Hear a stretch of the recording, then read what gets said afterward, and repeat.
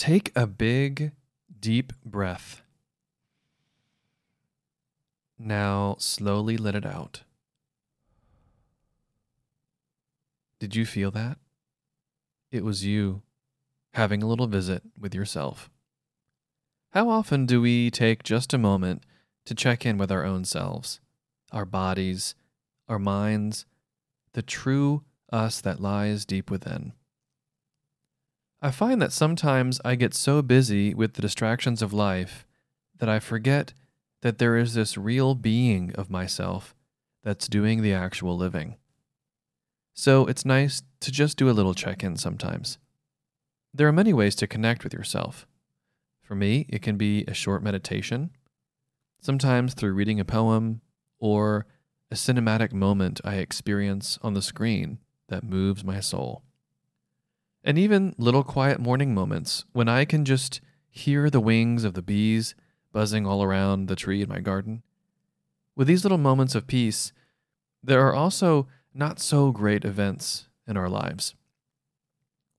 Difficult passages of time that confront us, identities that we still may be seeking to make sense of, and the struggle of sitting with uncomfortableness in the unfamiliar.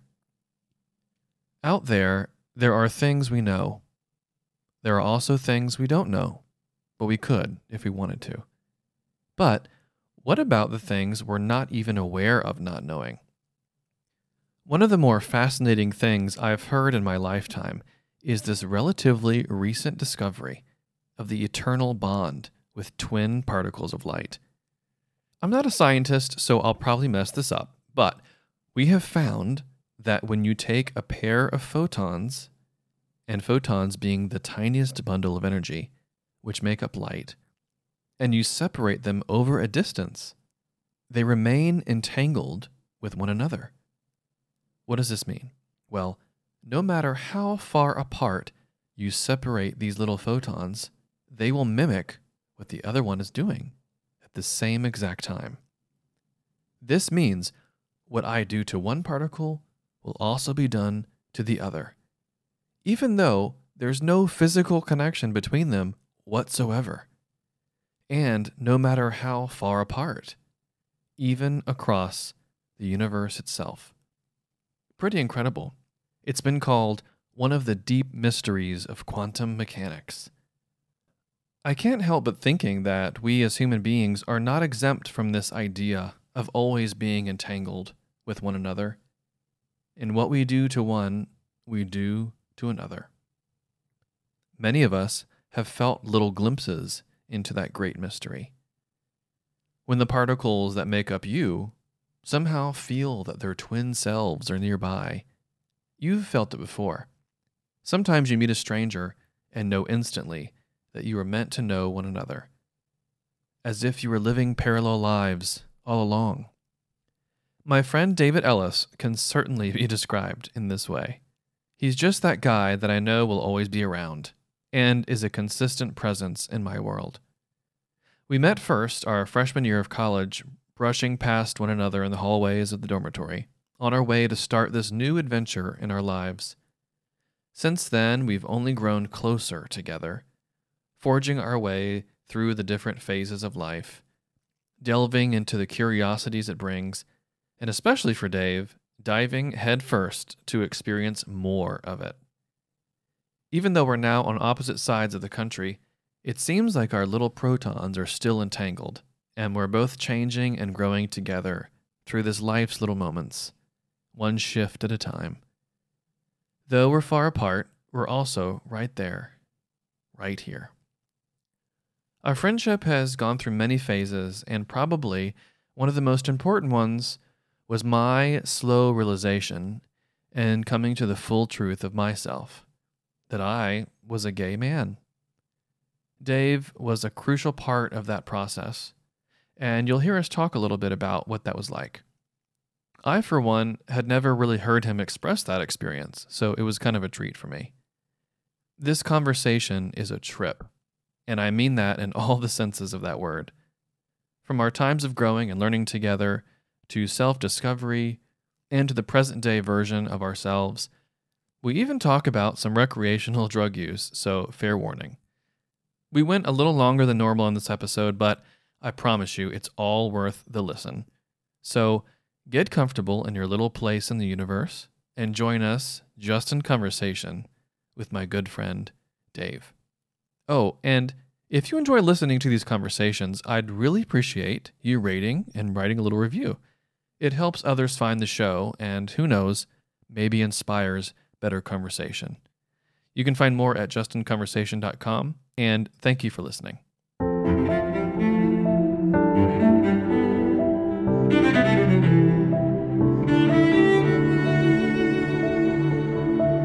Hey, can you hear me now? Yeah. That was it, dude. I just had to restart. Hey, dude, when in doubt, that's the first thing you should always do, right? And speaking of that, you've kind of had your own little recent something go on with you. Yeah. Do you want to talk about that a little bit? Yeah, so I don't know what it was. I guess maybe through some of the pandemic thing, maybe through that whole last year's election cycle and just kind of overall seemingly division of the country. Yeah. And just different changes going on in life. Got to a place where I guess I wasn't really like comfortable in my own skin. I noticed myself sort of kind of creeping back into like a cynical mindset about the world.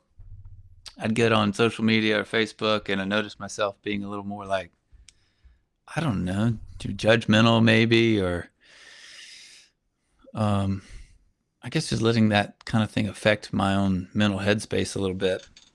And then physically, like I gained some weight. It probably was weighing the most I ever had. And whenever I'd go surfing, I just wasn't quite as agile as I used to be. Yeah. And weighed the most I ever had, and noticed that like my eating habits were getting a little out of control. Just portion control was bad off, and was drinking a lot more beer. Just and I seemed to have a shorter fuse and just kind of a more negative attitude. And just in doing some self-reflection, I was like, man, I don't really like where I'm at in my own head. Yeah. You didn't like your headspace.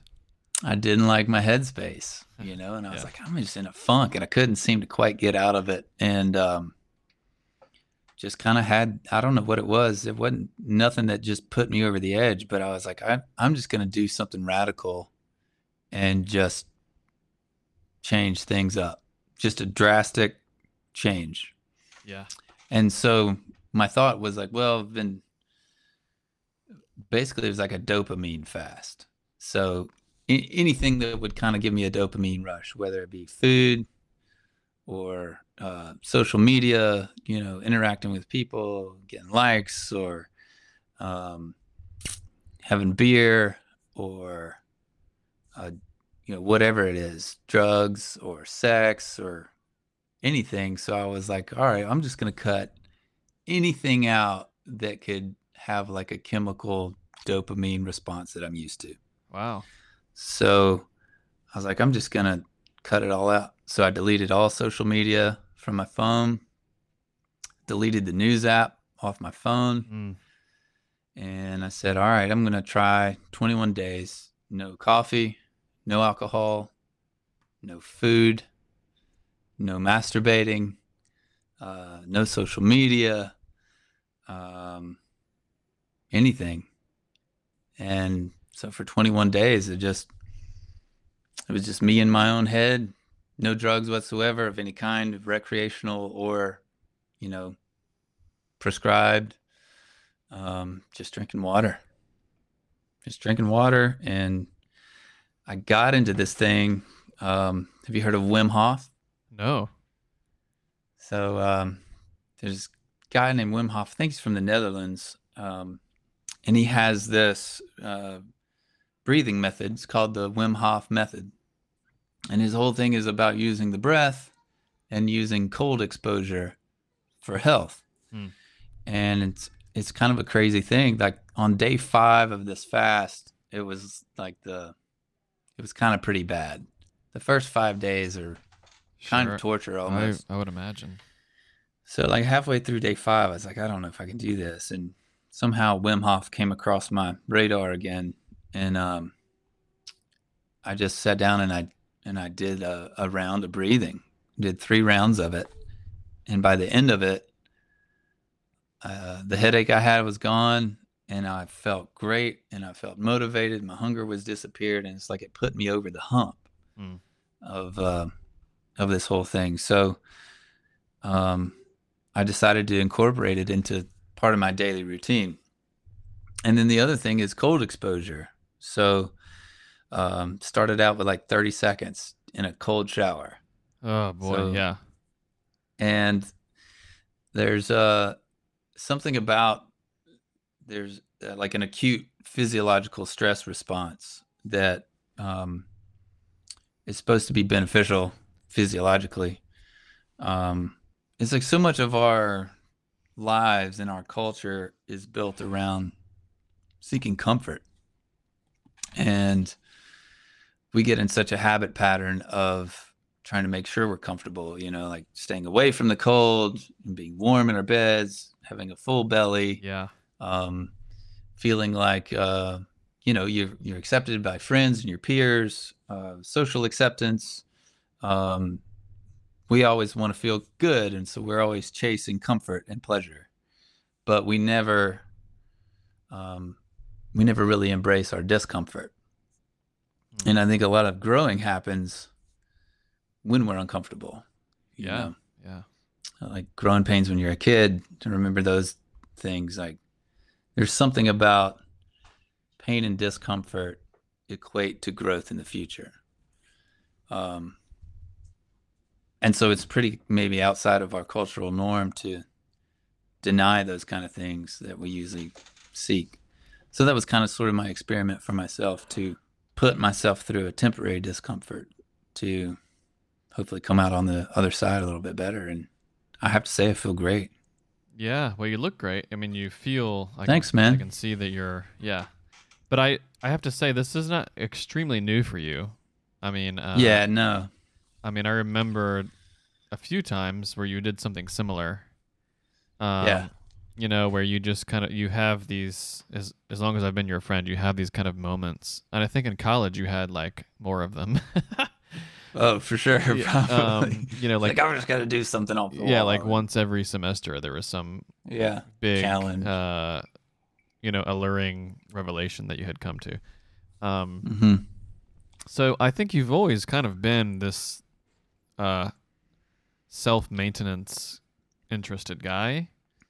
Mm-hmm. And there always seems to be some sort of event that triggers like, okay, I got to do something. Yeah. Yeah. I guess. Yeah. I never like feeling like something's got me by the balls, Right. And anytime I start to feel that way, it's like, all right, no, I'm gonna make a drastic change or something. That's funny because I totally deal with it in the opposite way. Yeah. I was actually talking to my therapist about this this morning, and I've also noticed that in every episode of this podcast, I always say that once. I was talking to my therapist about that this morning, which is good, I guess. Yeah. But she's I mean, the more she's gotten to know me, she's gotten very much more comfortable in calling me out on shit. Uh-huh. So it's, like today I said something and she goes, "Ugh, Justin, now why would you say that?" So, because she's starting to know my psychological habits and, but, Right. if I'm bothered by something, I don't want to change it. I will agonize over why it's happening. Yeah. You'll ruminate the hell out of it. Yeah. I'll sit there and, read a book about why I'm feeling it, do a research about it, then watch a movie about why I'm feeling it. Then I'll Extra analyze it. play a song about it, and yeah, just today she was telling me, she's like, okay, stop. So Justin, we've talked about this before, like thoughts are just thoughts. Yeah. And you don't have to have them. You don't have to think them. And that actually has been a revelation for me. Yeah. That especially for me, because it's become clear that I'm a thinker in a bad way sometimes. Hmm. where I think and think and think and think and think and think. You know, there isn't really a secret. There is not really one thing. There's just No. the journey. Yeah. And each of us find these little things that are helpful along the way. And I think that's what it's about. Like maybe just sharing those things of that you've come across during your journey that are helpful for you that maybe others can take away, whether it be, meditation or exercise or taking up a certain sport or hobby or artwork or creativity or fasting or Right. psychedelic drugs, you know, Yeah. like all of these things can be tools that are useful for people at different spots along the journey. That's kind of one thing I've been finding over the last few years, and I'm grateful for. You're also you've also always been a seeker though. Like That's true. or a tester. You kind of test out you test out the Yeah. abilities of your body and your life. Like you kind of push it. Like, what is this? What well can I do with this life? Like you test it out. Right. I'm more Yeah. of like, I like to experience things. yeah, for sure. yeah. Like, well, let's try it. Let's see what happens. I'll try anything once. Let's see what happens if I don't do anything for 21 days. You know. Yeah. Yeah. I would never. Well, I shouldn't say never, but I would really have a hard time doing that because I was like, okay, what happens if I do that? This might happen. This might happen. Right. So then I probably shouldn't do it. That's the other thing I would like to say too about all of this is that I'm not a medical professional. I'm not a scientist. Oh, yeah. This is all just anecdotal from myself, and probably most physicians would discourage Oh anybody yeah, of course. in doing this thing. Yeah. And like you said, this is about my 5th time doing any kind of a fast, and I know what my body Yeah. can handle or is capable of, but it's not for every single person. And I would say definitely do your research on this stuff. So I wouldn't encourage just anybody to go out and just drink water only for 21 days. Yeah, but people I can would- do their own things. They can say, okay, I'm not Right. going to do this for 21 days. Yeah. Or- yeah. Yeah. No social media, or turn off your phone for Mhm. certain hours a day. Or one thing I will say though, dude, for real, I would encourage everybody to look into the Wim Hof method. So explain to me, can you like make a short explanation of what a breath is? Like, what would you take me through right now if you were to do it? All right. So what you do is one round of it. It's very simple. Yeah. You do 30 to 40 breaths. Whoop, here goes Wow, your breath Of- is so powerful. my. So you do fully in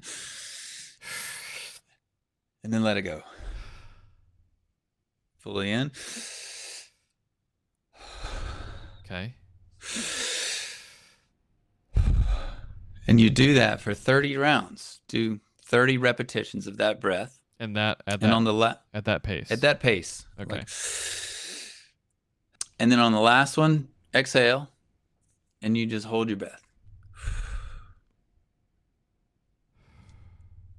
And you hold for a minute or two whenever your body tells you, like, all right, it's time to breathe. Oh, okay. And then you do one large inhale, hold it for 15 seconds. Okay. And at the end of that 15 seconds, you release and you do another round of 30. Same thing. Okay. At the end of that, you do another round of 30. And what happens is when you're doing that, you're oxygenating your blood. Yeah. You're getting extra oxygen to your muscles, all your cellular tissue, and you're exhaling carbon dioxide. So you're oxygenating your blood, you're getting rid of your carbon dioxide, and your pH level of your blood actually rises, which means it's becoming more alkaline. And yeah, something about doing that. It's Oh. like gets you high. It's like a natural high. Oh, sure. Yeah. I've heard of something similar to that before. Maybe it was the same thing. But even when I do these short breathing exercises in meditation, it does the same thing. I mean, Yeah, sure. you know, before I go to bed, there's like this wind down thing they take you Yeah. through, and you hold it for 4 seconds, and you know it's 3 or Yeah. 4 rounds of that. That in itself, what it does for me is it completely resets your mindset. Right. And it's amazing how just even anytime during the day, you can do something as simple as just taking 5 minutes Yeah. to stop, Yeah. sit, Yeah. and just focus on your breathing Yeah. for 5 minutes. Yeah. And it's like an instant refresher. Yeah. I've heard it talked about as reconnecting to yourself, because most of the time during 90% of the day, we're not connected to ourselves. We're just existing. We're and pulled interacting. everywhere. Yeah, we're interacting with our environment around us, and we're not really in tune with the us of ourselves. Yeah. So Right. it doesn't take long, like you said, 5 minutes, and you can like, oh, there's me, Right. and then everything's fine. You're like, oh, I'm here, I'm fine. Now I can go on with my day. So I'm learning that for sure over the past year. I've been me too. experimenting with that, but it's still it's easy to forget that that's there. Yeah. And when you're not doing it, it's also easy to undervalue it. It's like, oh, I don't need that right now. I need this. Right. I need that. Yeah. I don't have the time to sit still for 5 minutes. Right. Yeah. And also, that's not what I need. I want this. Or, right. Well, now that all that's going to be edited out, yeah. So I'd like to talking about like spirituality and maybe mindfulness, maybe is what we're talking about, and internal change. And I'm curious because you're a PK, you're a preacher's kid. I am. And I'm always curious about how you feel. I mean, I think kids of preachers go one way or the other. Mm-hmm. Usually, right? They're kind of either they completely rebel, and they have that life path, or they follow in their footsteps and do exactly what their parents did. Yeah. Or there's a little bit of kind of both, and I think you're maybe in the both and category. So what was it like growing up in that environment with and maybe explain what your parents did, or what was that like? Yeah, so my dad was either a minister of music or associate pastor of a Baptist church growing up my whole entire life. For like the first 18 to 21 years of my life, my father was employed by the church. And so I was in church 3 days a week or more. Sunday morning, Sunday night, Wednesday night. Yeah. We would do Bible studies sometimes on Monday nights, growing up in youth camps and youth group, and even during the summers doing vacation Bible schools, and then like outreach stuff on Tuesday nights where we would literally go knocking door to door to people and like, talking about Jesus and asking people weird questions about the eternal life and all kinds of heavy stuff when people just trying to have a Tuesday night. But that was the norm for me, man. Like growing up, it was just, it was the bubble I grew up in. And, my father would hate to tell you, or would hate for that to be like, say that I grew up in a religious household. He would prefer to say that like we grew up in a spiritual household, but it's hard to separate those two, thinking about the Baptist denomination in America, especially in the Southern American states, without it being a bubble of culture. And I didn't realize how much of a bubble I had grown up in until basically after college. And it even took some time after that for me to really like have a hard look at it. To live outside the bubble for a while. Yeah. I'm grateful for my upbringing. Like I wouldn't change it. I wouldn't go back and change it at all. I have a very, very loving family. I have great parents. Yeah, like, you do. They raised me well, and they're still like, my parents are my friends. Like, that's something I'm grateful for, is that although my worldview or my thoughts about faith or spirituality and religion may be on paper different from my parents now, it doesn't keep us from having like open, honest, and real conversations, which I didn't at one point I didn't think was possible, because I realized that I was like going out on my own and wanting to experience the world outside of a different set of eyes than I was taught. So I don't know. I didn't realize that I had had such a abnormal upbringing until later on in life. Well, it was normal for you. But it was normal for me, you know? Yeah. And I was indoctrinated, you know? I was taught these things, and like. Do you feel like your parents were also indoctrinated, or do you feel? Because I feel that way. I think a little bit about my parents.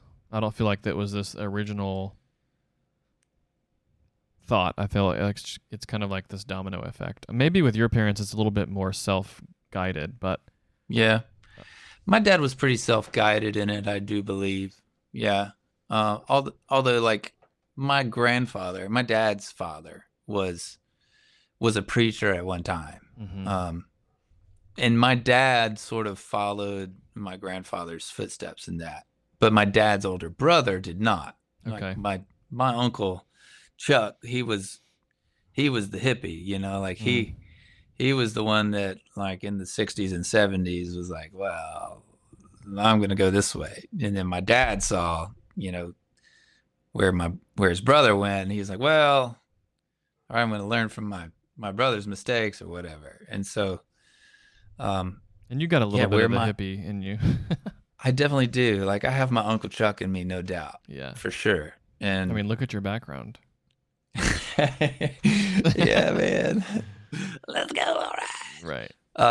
For sure. I'm grateful for that, man. I love it. But then again, like my parents gave me rope and leeway to be that a little bit. I can see that. I always remember I remember maybe you remember this, but often during our college days, you and I were, I don't think we've even said this, so you and I were roommates in college. Yeah. Yes, we were. 4 years. And I think the very, very first year of college, we were suite mates. We weren't even... Suite mates. Yeah, so we were... The first semester. Yeah, first semester, yeah. So we met each other in the hallway, I think. I think my earliest memory of you is watching you go down the hall and you had some rolled carpet that you were carrying or something. And you had this floppy blonde surfer hair. Yeah. And you just thought like your job was to like tell everybody, "Hey, what's up, man?" as you're carrying this carpet across to your dorm room. I was trying to make friends with everybody. Yeah, every moment, yeah. And so of course that's like you want to be friends with that guy. And what was it yesterday? I was listening to this. This is a small tangent. I was listening to this app about dating in 2021 or 2020.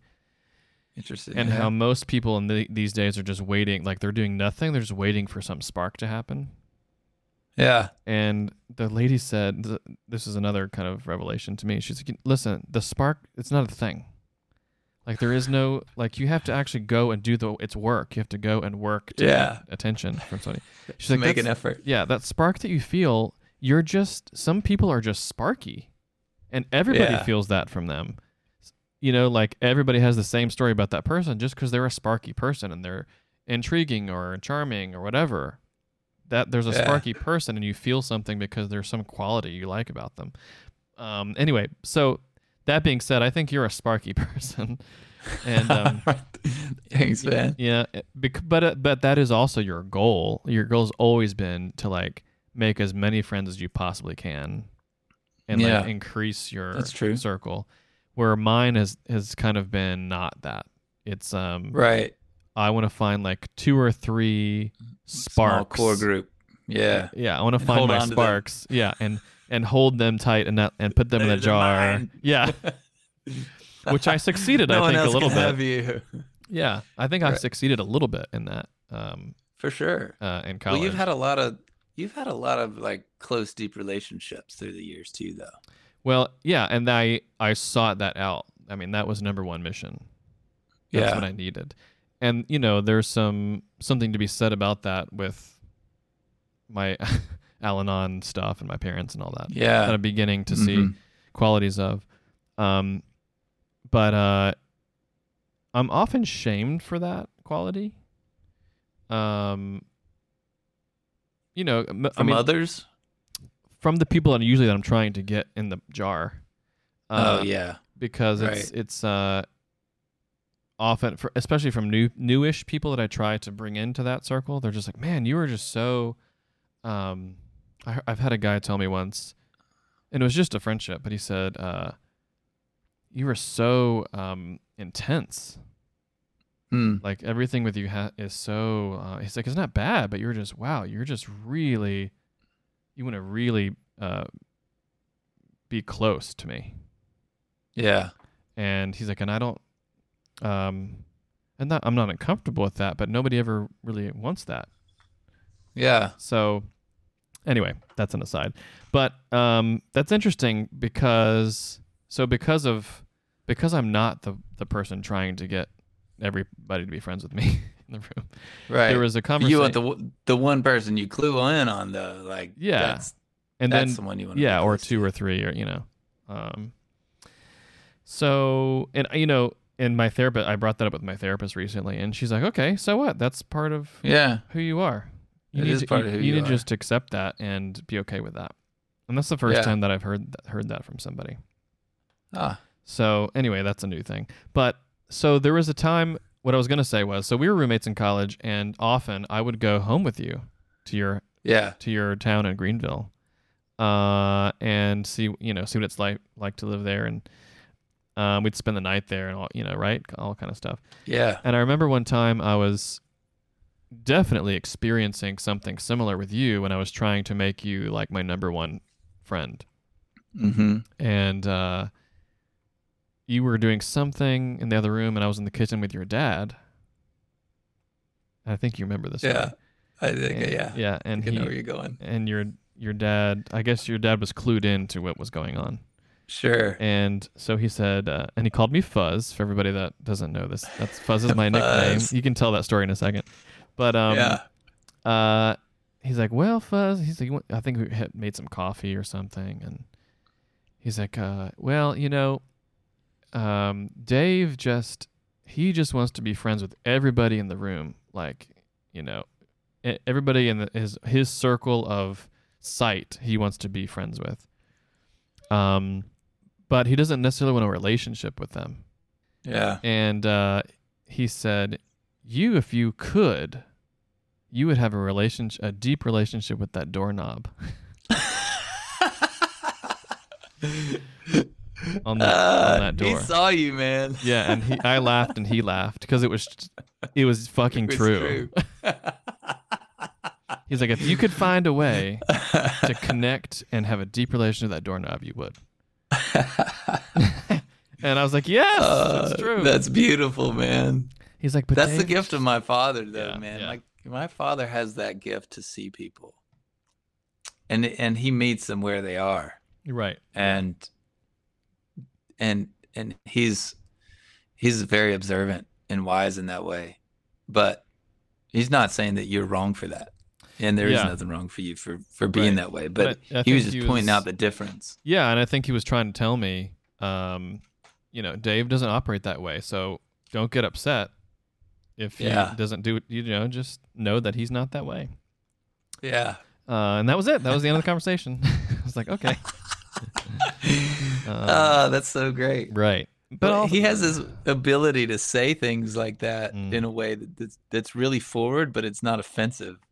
It's helpful. Wasn't he a counselor, or is he still one? He is. He is a counselor. Yeah. And that's what he does. That's his job. Well, he's really good at that. He's so Yeah. good at it, man. And that's where I'm fortunate to have a father Mm. that is my mentor and my therapist. You know, Yeah. like if I didn't, my father is my therapist. If I didn't have my father, I would need a therapist, Yeah. and I can't imagine a better one, man. Sure. So Well, I think yeah, you're fortunate to have that. really, I know I am. Yeah. Yeah, I'm privileged in a whole lot of ways. Uh, that was something that I didn't really understand. I don't know that I even do now Mm. realize my own privileges. You know, Well, a lot of us don't. I still it's a have hard thing. some Yeah, that I'm realizing yeah. that I have to deal with, you know. Did you ever see Rebel Without a Cause with James Dean? A long time ago, I remember there being a big poster that Ryan had of James Dean and hung on like the bathroom door, didn't it? Oh, did he?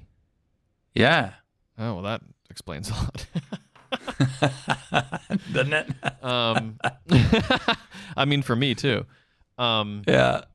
well, I did something this past. I think it was early on when we were shutting down, and I Yeah. was like, all right, I'm gonna watch all the James Dean movies. And Yeah. me being ignorant, I didn't know there was just only 3 of them. um, That's awesome.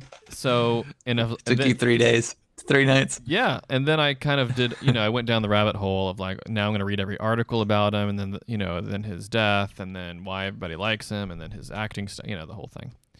If is he bisexual, blah blah blah.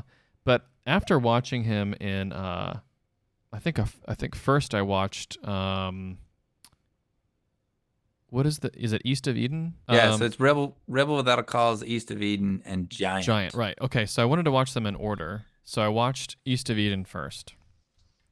Yeah. And it's about, you should watch them. They're so good. Yeah. And so when I watched East of Eden, I was like, at the end of it, I was just like, it was one of those movie experiences where I just sat there in silence afterwards for like an hour. Yeah. Let the credits roll, and I was like, holy Yeah. we only got to see the very like tip of the iceberg with this guy. Like, Yeah. he was this special dude. Of course, he was extremely good looking and all that, but the way that he just embodied what he was, there was something going on magical with him. A deep talent. Yeah, Yeah. you can tell. Anyway, so that one's more about like a brother rivalry with his father. He wanted to feel affection from his father, and he didn't get it. And then Rebel Without a Cause was next, and then Giant. So when I watched Rebel Without a Cause, the reason I'm bringing this up, it's about these high school kids, and just about groups and getting people to like you and that kind of thing. Yeah. There's a scene. I thought about you because the cast of characters is James Dean, and then Natalie Wood, Yeah. right? And then Sal Mineo. So there's like a little trio thing happening. So they all go to the same school, and they eventually end up together, and they go explore this like abandoned house, like this abandoned mansion up on the hill. It's also, these films are also really interesting to me now living in Los Angeles because they were filmed here. So I know like, oh, I know where that is. I know where that is. They're at the observatory, or I know where that street is. So they're at this house, and they're just kind of having like this adventure together, and like sneaking into an abandoned house, and like, let's see what's going on, that kind of thing. And there's a scene where James Dean's character and Natalie Wood's character are clearly liking each other. Mm-hmm. And so they're just hanging out in the house after they explore it for a while, and at some point they lay on the ground, and James Dean kind of puts his lap in Natalie Wood's he puts his head in Natalie Wood's Head lap. in her lap. Yeah, and she's like, just playing with his hair, and then Sal Mineo's character is like this younger Latino looking dude. And it's from my point of view, it's clear to me that he totally has a crush on James Dean. Like from the moment he entered the room, he was like, "Oh, who's this guy?" Right? And so the 3 of them end up together, and then him and James Dean kind of like tussle around together and kind of play wrestle, and There's a lot of touching and like boy affection kind of stuff. Right. And Yeah. so when the three of them are in this house and they're kind of hanging out in the dark, they start talking about these very serious things. And Sal's, I forget what his actual character's name is, but the actor Sal's character reveals some things about he didn't have a great home life and he's abandoned by his parents and he didn't feel loved and he feels like he just wants a family again, and basically saying those things. So James Dean's character is kind of concerned for him. He's like, really? Tell me about that, you know?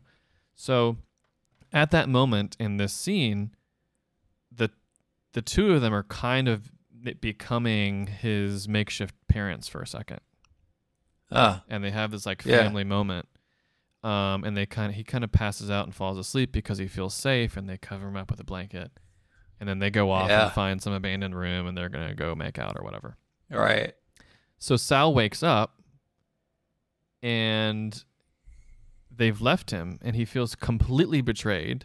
Yeah. And then on top of that, there's like the bullies of the school found out where they are, and they're going to try to, you know, stab them and stuff. So now they're in real danger. But Sal's character felt completely abandoned by these newfound friends that he just made within 15 minutes. Right. And I was like crying because that was totally me. Oh man. And I was like, why have I never seen this movie? And I was like, oh, I get it now. That's why people love this movie. Yeah. Because you're one of these people in this scenario. Sure. And absolutely. I've never. Maybe we've all been all of them too. Sure. In some fashion. And there's some parental things going on there too. I mean, it's really great a great movie to watch. But I had never seen that scenario portrayed in a way that I could identify with. Like, oh, that's it. That's what I felt. Wow. Yeah. You know, amazing, especially with your friendship and the girlfriends you've had. And I mean, I think that's pretty apparent. You've always been pretty close relationally between me and my girlfriends that I've had. Yeah. And at least 3 of them. Sure. Yeah. Yeah. So especially with you, that was the case. But not just you. I mean, in other cases, it's always Ryan, Travis. Yeah. But even friendships over here in California, it's ended up that way. Yeah. It's so. You're constantly playing that role, man. I am. So when I saw it being portrayed on a movie, I was like, oh my God.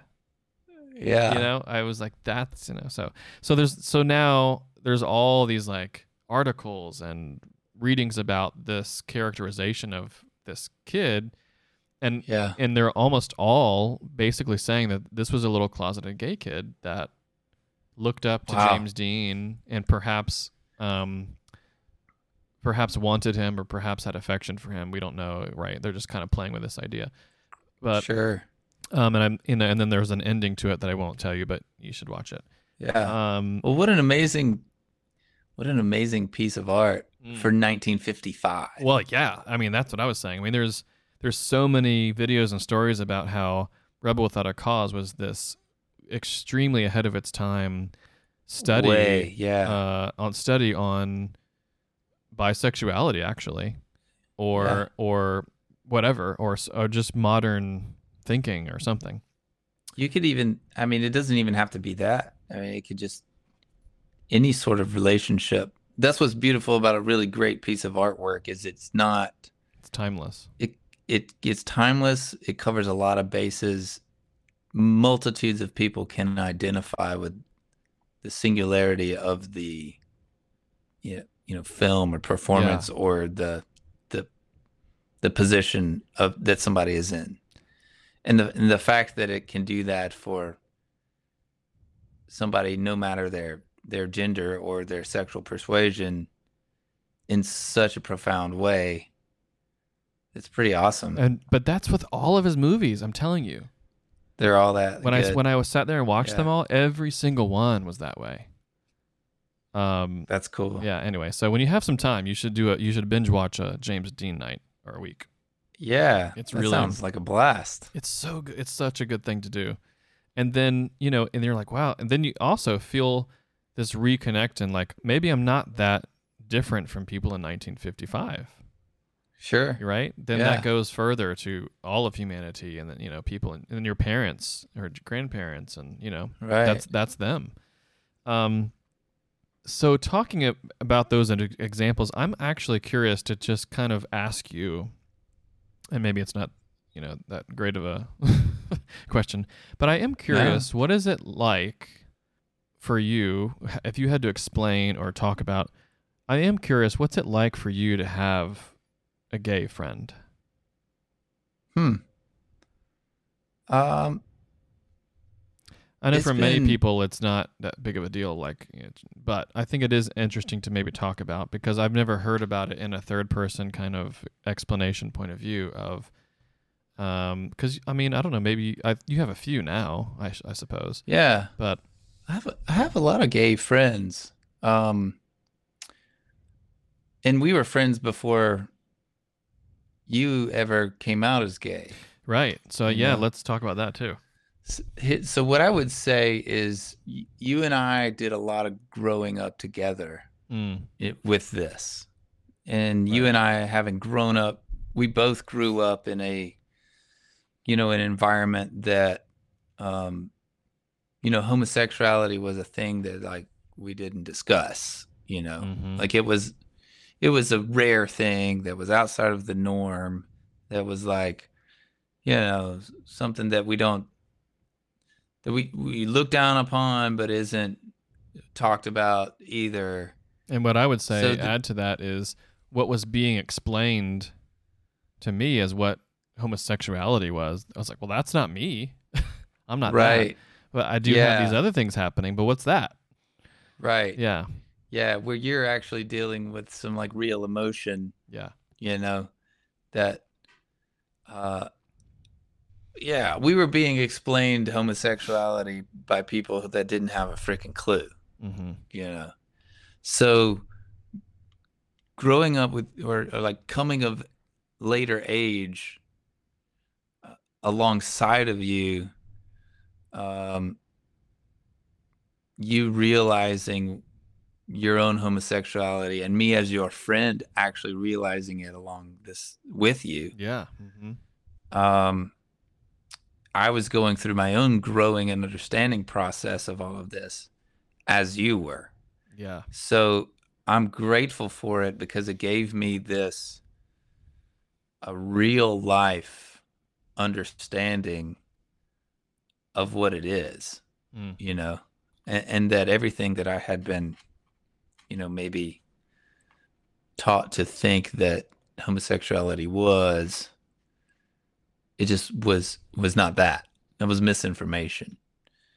And Well, to here have was a here best was a person right in front of you right. experiencing Here's it. my best friend, Mm. that I live with, that I experience life with, who is going through this whole thing and trying to figure it out. And I know without a shadow of a doubt, if he could choose one way to be or not, what it would be. So it was Mm-hmm. and is a completely eye-opening experience for me. Um, and having a best friend that I thought was straight and realized the whole time, well, duh, it was kind of like obvious. I just refused to see it, Yeah. you know. Um, it was like taking the blinders off, you know. It was, Yeah. it was like um, crawling outside of the bubble and like seeing things for real. This was growing up. I feel like I've learned so much from you and Josh Gregg Mm-hmm. about all of this just because I've lived with you guys, you know. Right. Yeah. You were right Um, there.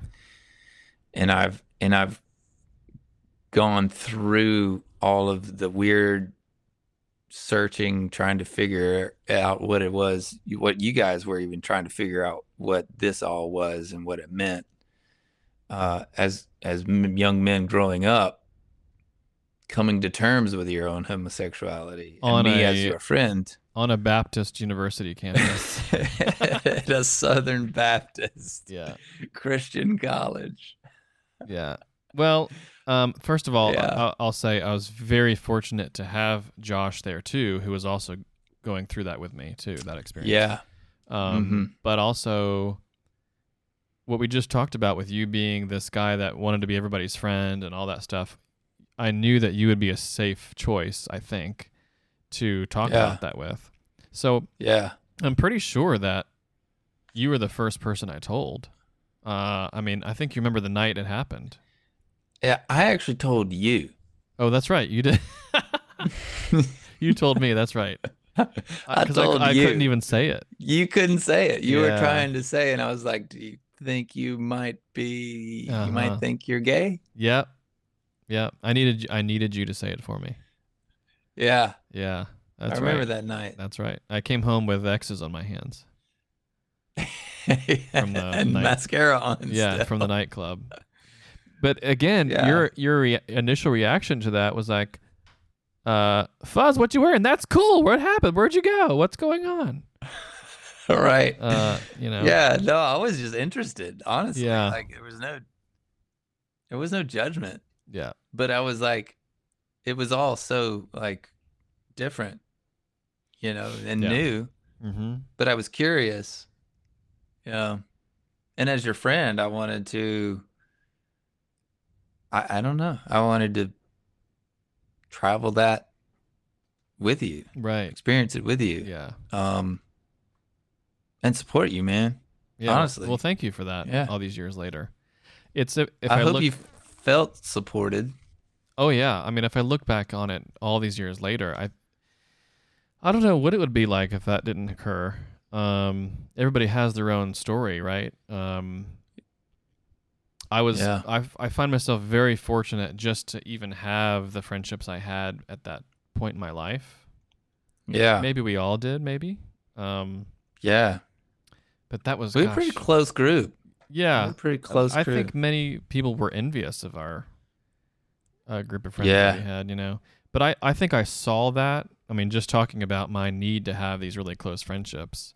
That was Yeah. that was a gold star on my jacket. These, Yeah, man. these friends that I had. It was our own little version of like Dead Poets Society in a Yeah. way. Oh yeah. Yeah. I mean, we had an all-star cast. We had Homies in the corner of the dorm. we The had the dean of students' son. We had this surfer bro, preacher's kid. We had Mhm.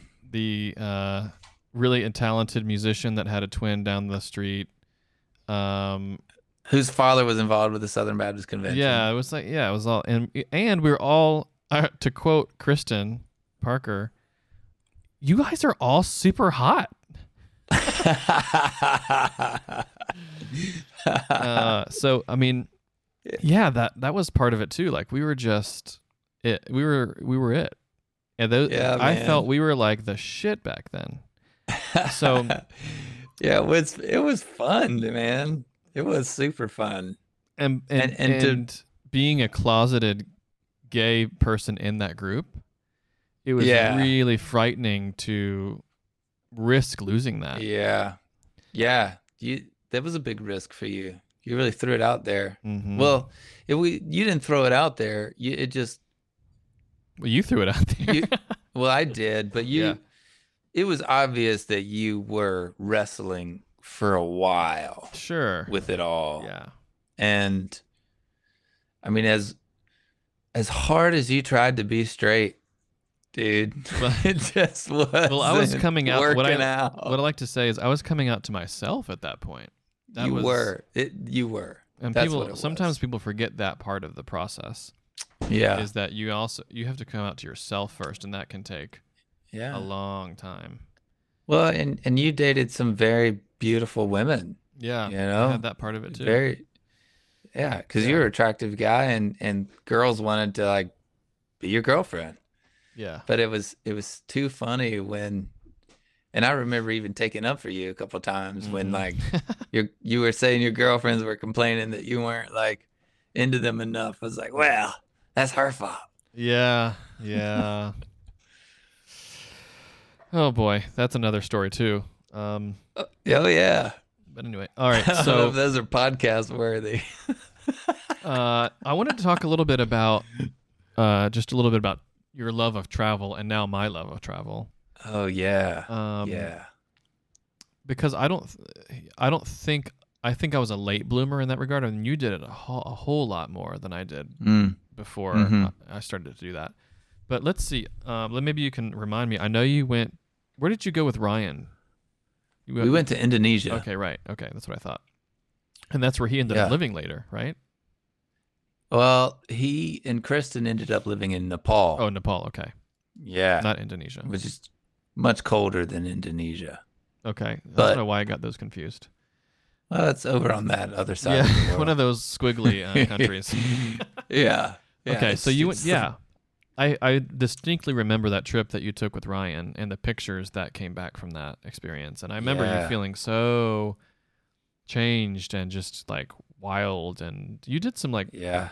pretty, but you also did some pretty wild things like in nature and did some like, maybe risky stuff. Yeah, we did some climbing through some waterfalls. We climbed through the jungle. We went out to an island that basically just had a hut on it, Mm. and it was an ecotourism trip, and they were just basically they were harvesting and uh, growing and hatching and taking care of loggerhead sea turtle eggs in that area, Mm. and basically like trying to help maintain the sea turtle population by um, protecting the eggs from poachers, getting them into a fence, letting them hatch, and letting them grow to a bigger size before releasing them into the wild. Because some crazy statistic like 1 out of every 50 of those turtles when they hatch survive, and then poachers made it even worse because it was a delicacy. And, Mm. yeah, and it was somebody's full-time job. Two guys, they just lived out there on that island that was probably about a 30 to 45-minute boat ride from the mainland to just make sure that the little turtle eggs hatched and they got big enough to be let out and survive on their own. And we got stuck out there because a monsoon came up. That's had what to it stay. was. Yes, right. Yeah, we had to stay a whole extra day and night. And we didn't have food because they couldn't bring the boats out. So we ended up like having to catch like these little tropical fish off the coral and cook them and eat them. And yeah, it was only one night. Then where else did you go? You went to China one time. I remember that. Yeah, well, even before that, went to Portugal. Okay, right. Portugal. One of the summers in college. I went to Nicaragua one too. So it was like Indonesia, Nicaragua, Portugal, and then after college, China. And what were these trips mainly about? What was the purpose of I them? think the like on the surface guys or purpose they were like mission trips, Uh-huh. Yeah. So they always were somewhat kind of supported by either the church or That was your ticket. yeah, that was the ticket, Mm-hmm. But like through that, I was exposed to like so much more of the world and perspective on how people live in different parts of the world that was really eye opening. Yeah. And educating. And that has continued throughout my life. And the things that I look for that I find like give meaning is perspective. And travel is one thing that does that in such an obvious way, because you're physically forced to have a new perspective in all of your senses, and you're thrust into a world where people live completely differently than you do. They're brought up with a different mindset than you are. They have access to different things than you do, not access to stuff that you do. And it's just to me, there's nothing that can teach you quite like travel can. Oh yeah, I agree. It's the best. It's the best teacher. But you also were, at least for a while, every trip you took, I remember you coming back changed in some way, which does that too. Yeah. Yeah. I mean, Yeah. Right. you're still kind of, I always find when I travel, coming back to the U.S. is like the worst part of it. Because Right. it's like culture shock. It is a reverse culture shock. Yeah. In a way. Yes. Because you all of a sudden are forced to acclimatize to this new way of living, and because it's fresh and it's new and it's something different for you, I eat it up. Oh yeah. Like, oh man, like, oh, they eat food this way. This is a different way of food.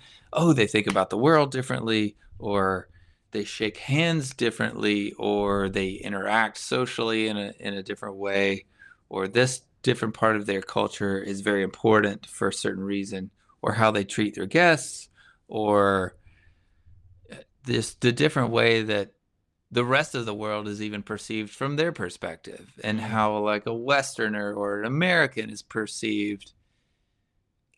Like I had this really unique experience of being on a train in the middle of China, surrounded by people that I couldn't really talk to, other than like a handful of people that came up to me to talk to me because they saw I was an American and they wanted to practice their English. Oh yeah. And we got into a discussion about like politics or America, and it was really eye-opening to me to be like in the most off-the-wall random place in a train going through the middle of China talking about the country that I come from. Yeah. And I'm there in their country, curious about theirs, but they want to talk to me about mine. And that was like, but they didn't have quite the means to be able to come to my country to find out about it. But there I was in their country, and they're curious to ask me about what it's like for me. And that is the interesting thing about being in a big city is you do have Chinatown, Koreatown, little Ethiopia, whatever. And you do have cultural awareness, at least. Intermingling. Yeah. In the Hasidic Jew district, I mean, you can physically see them in their dress, right? Their traditional dress. Yeah. So there is that, and that kind of cultural education in a big city like that. But in general, you're not having people here saying, "Oh my gosh, tell me all about your culture and your language. What is this like?" It's like, no, you're in America. You need to be like drinking Budweiser and launching fireworks, be like bro. us. Yeah. It's just, what is it about us that has had this thing that it's almost like there's a mission mindset to indoctrinate Western culture to the rest of the world. Well, that's because that's all we've done. That's our history. We indoctrinate everybody else. Yeah. Right? Yeah, it's weird. But then at the same time, only in America can you have a place like what you're talking about, where there can be such a diverse culture in such a small area. Right. And it's okay. Yeah. Mm-hmm. And I think that's true. There's good and bad things about everything, but that's one of the things that maybe we've gotten right, that I hope that we're able to hold on to as like a thing that we care about in our country is acceptance, cultural acceptance. Well, if you're seeking it, I mean, those that seek it out do that. I mean, not just Los Angeles, but people that want that type of country and want that type of life go to those places that have it. So you go to Seattle or Los Angeles or New York or Chicago. Those are all those places have the type of people in it that want that type of world in it, And if you don't, then you go to a 45-acre ranch in Montana and sure, which is its own culture in and of itself, which is appealing to me right now, to be honest. Yeah, I bet so, man. So traveling, traveling creates connection, right? Traveling creates getting to know your friends a little bit better, and it creates this camaraderie like you and Ryan had and Kristen, right? Yeah. And I remember in kind of in a way that we sort of cemented that, I think, in our friend group was we took trips. And I remember you talking about the turtles and the turtle eggs and those kinds of things. Mm-hmm. In a similar way, I remember when we used to go camping quite a bit. Yeah. All together. I think Ryan liked to play the role of the nature expert, For sure. or or just the knowledge The expert. outdoorsman. Yeah. Yeah. The how-to guide book writer. Yeah. The Boy Scout. The Boy Scout, yeah. And so, or finding the place, which is I've looked all over the countryside, and the place we're going to camp is the fish hatchery because, Right. Yeah. But that was really fun to do too. I mean, those were things I had never done before. Well, that's the cool thing about this technology of the age that we're living in. Mm-hmm. The ability to find like-minded individuals and people that you can identify with, and just become a group and a part It's of. become easier. Yes. But along with it, it's all of these things are Pandora's box, because then you also have people who have malintent who can find one another and group together. Yeah. And then you end up with shit like we had at the Capitol. Yeah. Earlier. Yeah, right. And it's like it's a double-edged sword in a way that, like, a lot of people who have felt lost and lonely for so long finally were able to, like, connect with like-minded individuals in a way that's beneficial for them and society as a whole. And then on the flip side, you have people who are, like, coming at it from the wrong reasons, or negative, or a hateful, or a misunderstood, or a place that is not beneficial, and are still able to connect. And it's weird to be living in a time where you can see both at the same time. That's what I was sort of having this conversation with Joy. Yeah. And she was talking about how, and I was trying to say, we were talking about the subject of people just want to be heard. Mm-hmm. And she was talking about, if you're not, you have to be able to acknowledge and listen to the other person's side of the story. Right. No matter what side you're on, it's all because of in some way, somebody feels they're not being belonging in some way. Right. Or not being heard or listened to. So, well, it's one of those things, man, where the cream rises to the top in this sort of medium, I feel like, Yeah. Like, people latch on to what's true and honest, and quality. And quality. And when people resonate with something, they share it, or they really get into it. Yeah. And that's what I love about this medium of podcast, is it's not just this shortcut, sweet bullshit, let me tell you what to think, how to think kind of medium. It is a long, complicated, nuanced conversation. But when you have somebody like Joy on, who has an incredible story, who is a brilliant human being, a brilliant mind, and an influencer, and somebody who should be an influencer, it's like people take notice, and they're like, no, that's the kind of person that we want as, like, leadership. Yeah. Like, there's a leader, just listen to her. It's obvious. She doesn't have to try. She just is one. She is a leader, and I want to get behind somebody like that. Right. What it is, I hope, is it showing that showing the opposite of how our world has been conducted the past 4 or 10 years, whatever.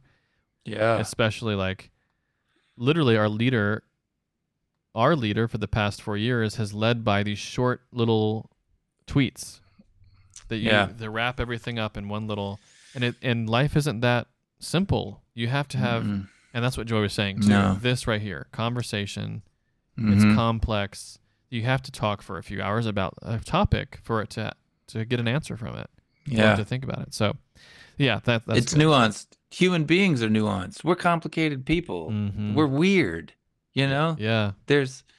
We all have good and bad, positive and negative things about each and one of us. We're all capable of being like the hero or the monster. That's inside of each and every one of us. It's like Sirius Black and Harry Potter. There's light and dark dude. in all of us. There is. Yeah. There is. I do remember one story that was kind of special to me was when you and I had to take a trip to DC because Sean had passed away. Oh, wow. Yeah. And but there was some interesting times in that because we entered DC like at 3 or 4 in the morning or something. Do you remember that? Yeah. Did we go to like Lincoln Memorial? Yeah, I was asleep. In the middle of the night? I was asleep, and I remember you waking me up, and you're like, Fuzz, wake up. We're in DC. And I woke up, and I was kind of groggy, and I was like, nah, I don't want to wake up. But you're like, no, we got to go see this. And we ended up parking and getting out, and I was like so tired. But we went to the Lincoln Memorial. Yeah.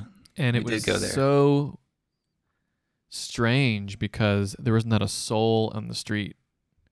Yeah. And there was nothing but one security guard that was kind of just roaming the...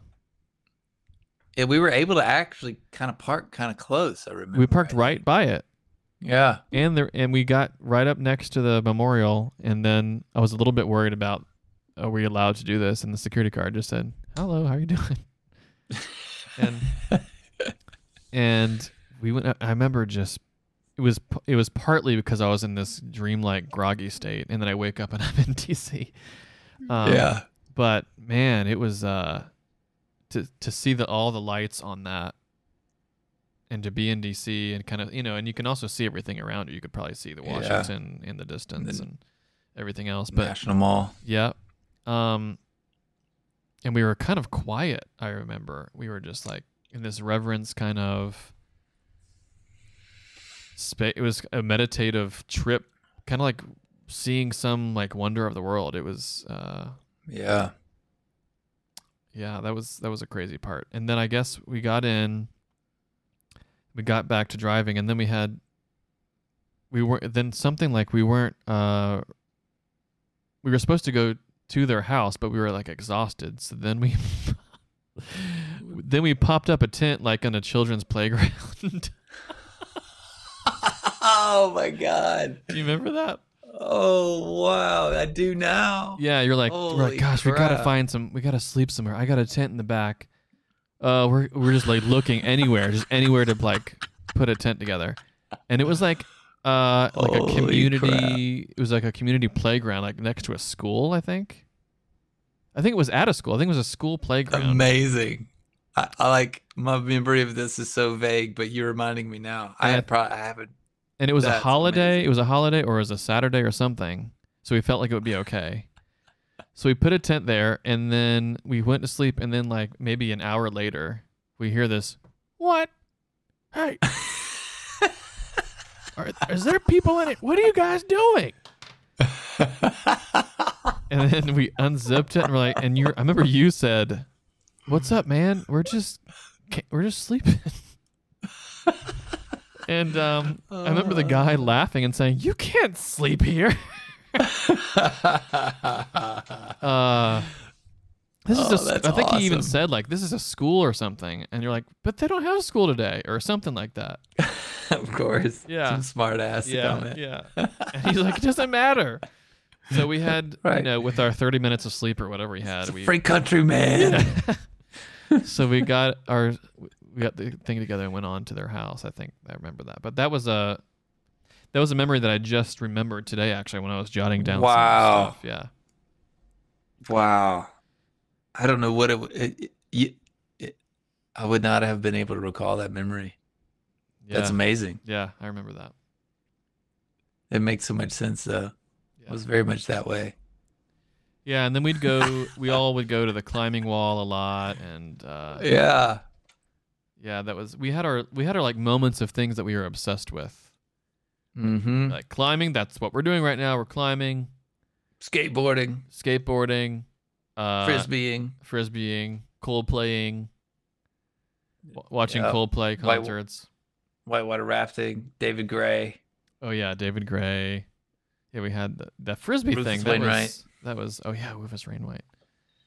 The frisbee thing, that was a new thing for me. That was fun, Yeah. especially when it got Yeah. it was beginning to get dusk, Oh, yeah. and you feel kind was of great. like, I had this feeling like we weren't like this childhood remnant of we're not supposed to be doing this. We're supposed to be going inside, but you know what? We're adults now, and we're gonna keep playing. Do what we want. Yeah, that kind of Yeah. feeling, like yeah, that it was kind of fun to just like let's keep playing, like let's do it because Right. why not? 2:30 in the morning. Right. You keep throwing a frisbee. Oh man, then there was that time that pipes were a thing with Christian. Oh, yeah, we were smoking pipes. Yeah. And clove cigarettes like yeah, crazy. cloves. Yeah, I remember when Christian would come to my door and it was like 3 a.m, and I was like, he's like, what are you doing, man? I was like, I'm sleeping. He's like, you gonna come smoke with me on the soccer field? And so That's there, so I great. mean, of course, what am I gonna say? This dude comes up to you and wants to like spend one-on-one time with you, looking at the stars in the soccer field. Well, let's go. Let's I'm there. go.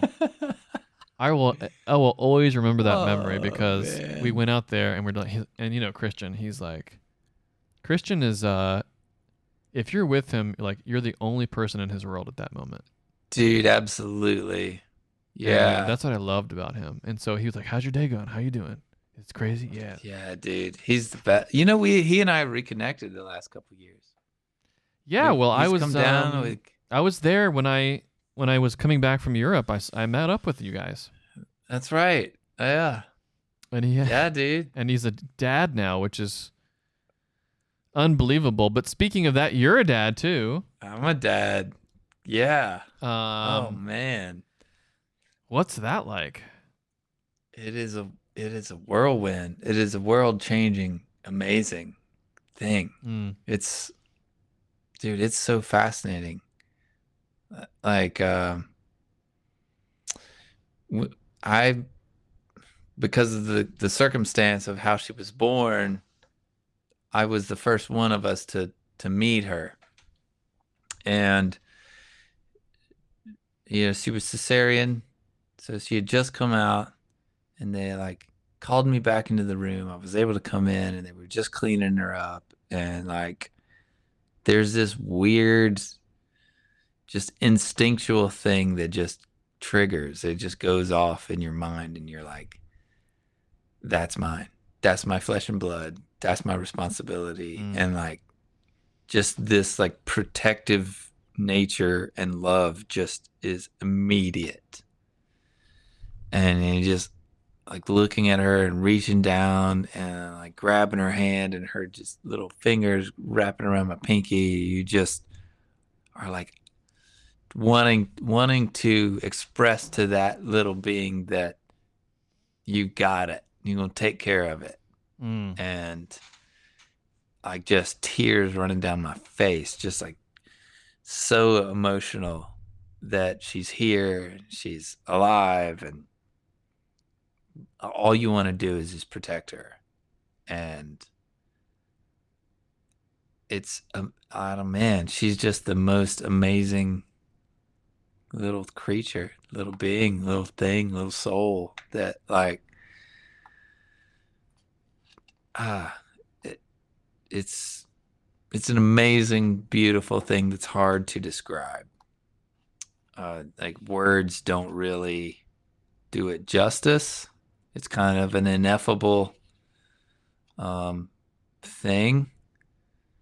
But when it happens, you're like, well, this is what everybody's been trying to say. This is what Mm. everybody's been trying to tell you about. Had to be And there. yeah, it's like, oh, I'm a member of the club now. I get it. Okay. Yeah. It's crazy. Well, we've talked about how you tend to kind of like test the boundaries of what life's about. And I think Yeah. this is just another this is just It's another another one. another way of you like, well, what's this, like just pushing things to the extreme. Yeah. And Yeah. that's one of those, I'm sure becoming a dad is one of those like ultra life moments that you are Sure at your is. extreme moment, right? You're just pushing Yeah. yourself out. Like it's an emotion that you didn't know you could feel, maybe. Yeah. Absolutely. Yeah. And it's brilliant. And uh it's unlike anything else. It's Mm. weird because it's amazing and it's a it's amazing and it's a challenge and it's easy but difficult at the same time, like, and it changes your relationship that you have with your wife or your significant other or your partner, because for so long it's like just the two of you and you're like, well, we love each other so much, like let's create a being that's created out of our love for one another. And then they get here and you're like, oh my gosh, this is even more than I could have imagined. Mm. Like, Mm. and then that changes the nature of your own relationship. And uh it's beautiful and amazing in its own way, but then it's also different. And you're like, well, now the two of us are three, and how do we navigate these waters? And but you wouldn't change it for the world either. It's like, it's fascinating. It is just, it's just a fascinating, cool, unique experience. It's another trip that Mhm. is like new perspective, paradigm shifting thing about the way you view the world, and just even in how you're able to empathize with other people and no longer like have pity or sympathy. Like, no, you empathize with people that have children or more than one, or that have children and are struggling or are going through a difficult time Mm. that I just was never able to connect with before. It's wild. It's wild. It's it's interesting for me to hear, because what it kind of makes me think about is there's stuff that we know, and then there's stuff that we know that we don't know. Yeah. There's stuff out there that, like, for instance, I know that I don't know what it's like to be a dad. That's an example. Right. But I know it's attainable, Sure. right? Mm-hmm. But then there's also the wider circle of there's stuff out there that we don't know that we don't know. Mm.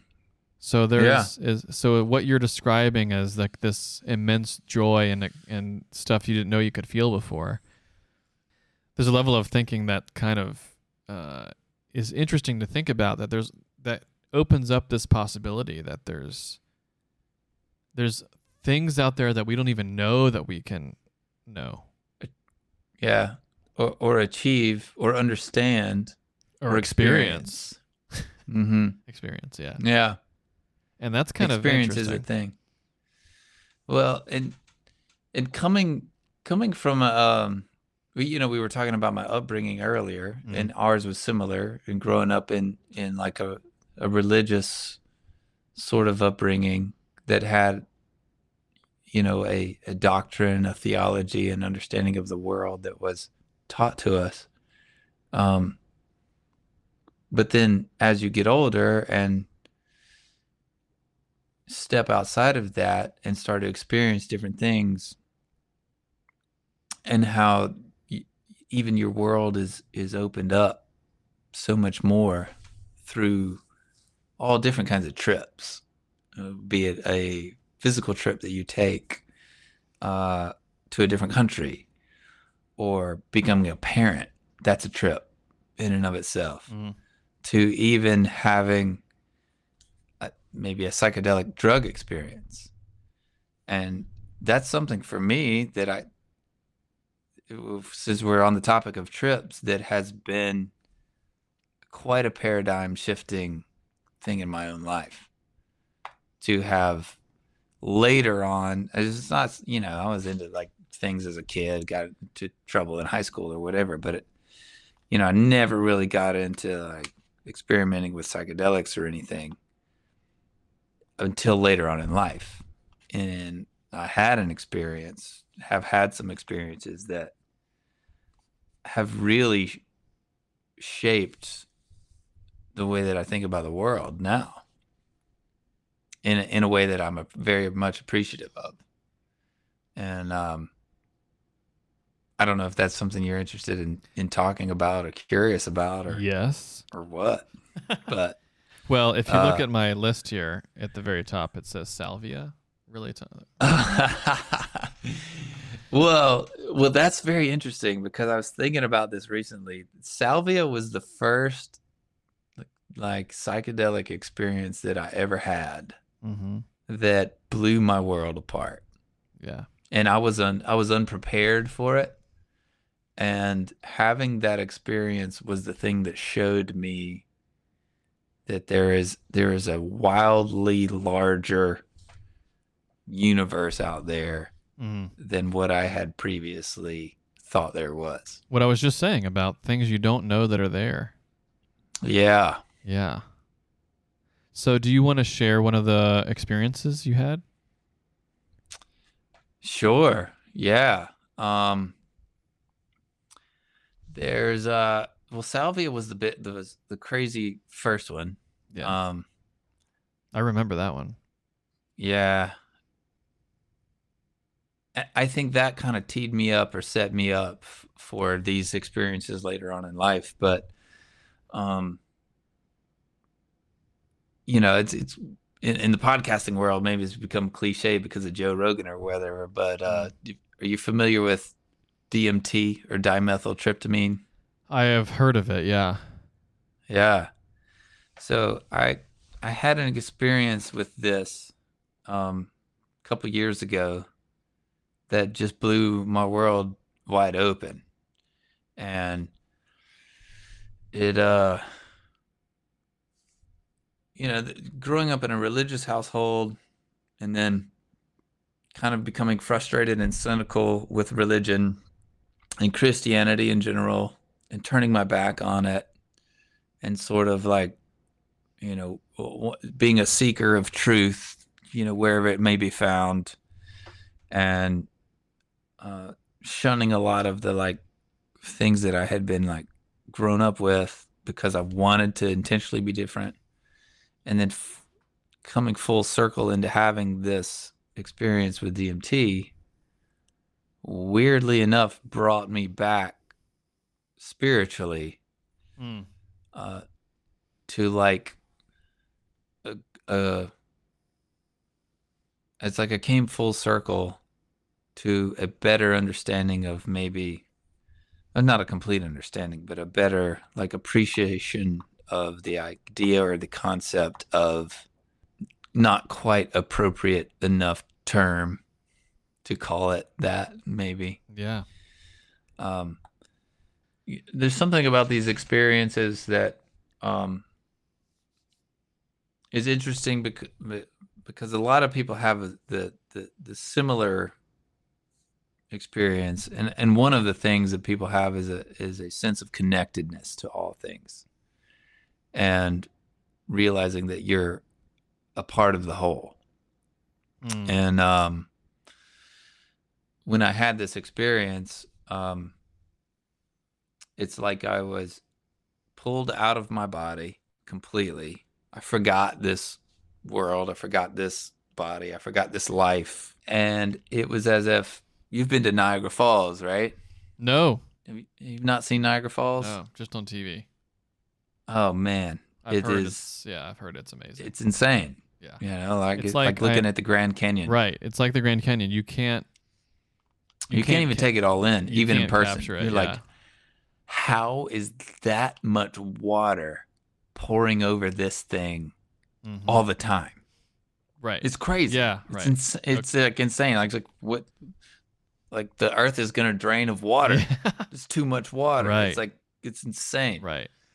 So like I had all I have from this experience is metaphor. Um, and even metaphor fails to appropriately describe what this Mhm. is like going on in my mind or my consciousness or my head, or Sure. I don't know if it's an actual another realm or dimension. I don't know, man. We can get all woo woo and weird about it, but Hmm. um the metaphor that I have is it's as if I was an ant that was then just thrust into the middle of Niagara Falls and was suspended in the middle of the waterfall. And everything coming over the waterfall was information, mathematics, geometry, emotion, color, sound, taste, shape, feeling, all at the same time. And it was just so much all at once. It's just inability to capture any of it. Mm. And in the middle of it was this like voice.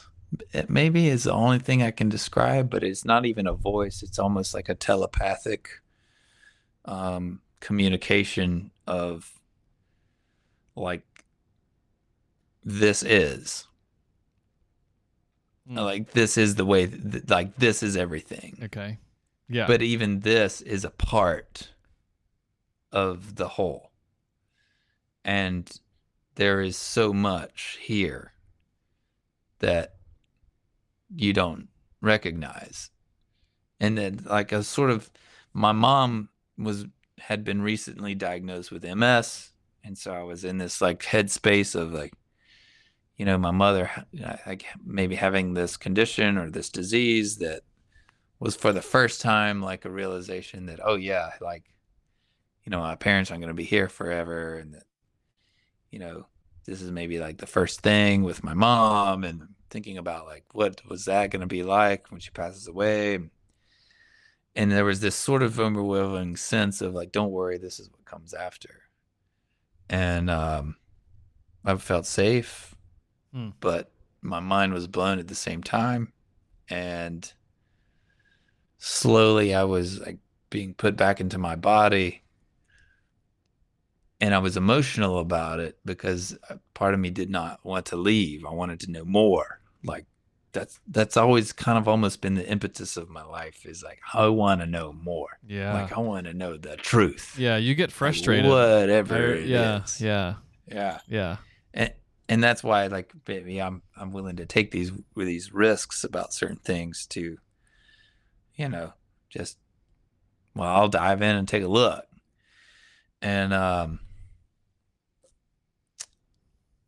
I came away from that experience with my mind blown, and And you're forever changed from it.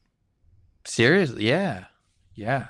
I hear that But that's it, what happens when people do these things. They're never the same. They don't look at the yeah, world the same anymore.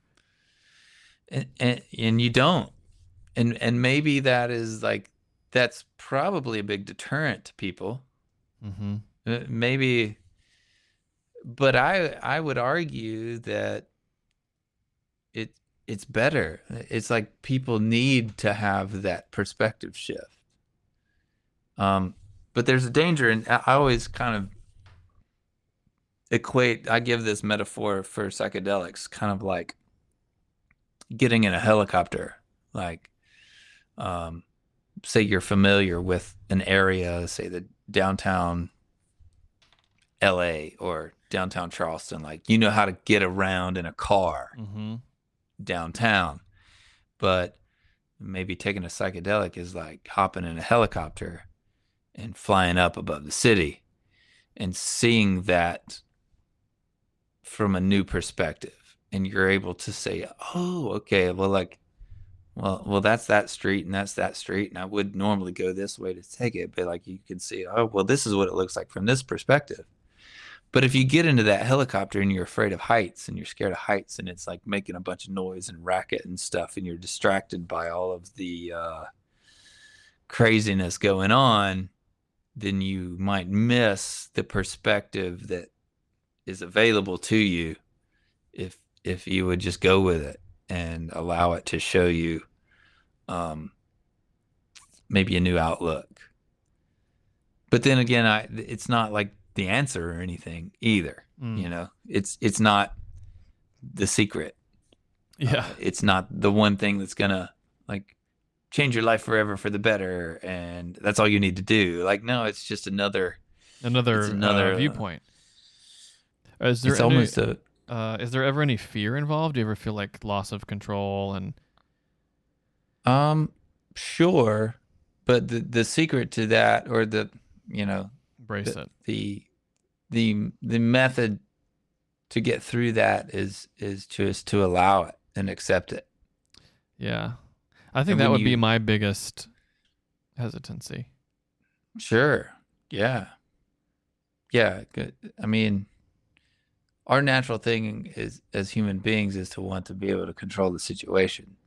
And whenever we get, Right. we don't have control, that's when like anxiety takes over Mhm. and frustration or fear or, But sort of, I mean, I understand like Whatever. I smoke weed and that's sort Yeah. of what you're wanting out of that. But you know that Sure. it's controlled in a way that you know what to expect. And right. you know that it'll end at some point. Yeah. Well, there's ways that you can, I mean, there's smart and dumb ways to go about, Anything. dealing with these tools. I mean, I do believe they're tools. Mindset, the mental state that you're in and where you are physically makes such a big difference. And like being prepared for it, knowing like what you're getting into, or even like having somebody that's like there around to help you through it if things get difficult. But I think they're amazing tools for perspective and understanding. But then again, they're not the answer either, I don't think. What if there's no But- answer? And maybe there's not Yeah. right now, Yeah. Maybe we're all just here to learn a little bit at the time. Because who's to say what really all of this is? Right. Yeah. We're just experiencing the- it from our perspective. I know it's getting late there. Yeah. It's holy shit. Is it 12:42? It is. Oh my God. That's what Damn, happens when you're Fuzz. having fun. I think this was kind of fun because we just kind of rehashed kind of what our friendship means to us. Yeah. I think if Um, anything, it's good for the two of us. yeah, well, that's what it's for. Yeah. It's Yeah. that was what I hope. That's why I made this whole thing. It was just to have a talk and remember things. And I think a lot of the time, like just like when you forgot about what was it that you forgot about? The DC? The DC And trip? camping? Yeah. Just like that kind of a thing. Like you just forget about things unless you hash them up again and bring them up again. You're right. Yeah. Yeah. And or always wearing that damn sarong in the dorm room. Or I forgot about that. I did love that sarong. Yeah. I even wore it to like the cafeteria sometimes. oh, of course. I have one actually here. I wear it during the summer. I wear it a lot here. Yeah, dude, that's awesome. Holy Yeah, because crap. there's no air conditioning. And oh man. yeah, and so I've just adapted really. I mean, every time it gets to be like week 5 in really like hot conditions, I'm like, okay, I'm gonna buy an air conditioner. And then it cools down like, oh, never mind. Never And it mind. happens every year. Damn. But I could just get used to it, you know? So sometimes I wear nothing but the sarong because that's just like, you know, it's comfortable. Yeah, it makes sense in a like hot, humid climate with no AC. Well, there's no humidity, but it's like Right. living in in a sauna or something Yeah. with fans blowing and everything. Let's see. I think I have everything on my list. Good. Cover everything? All your questions?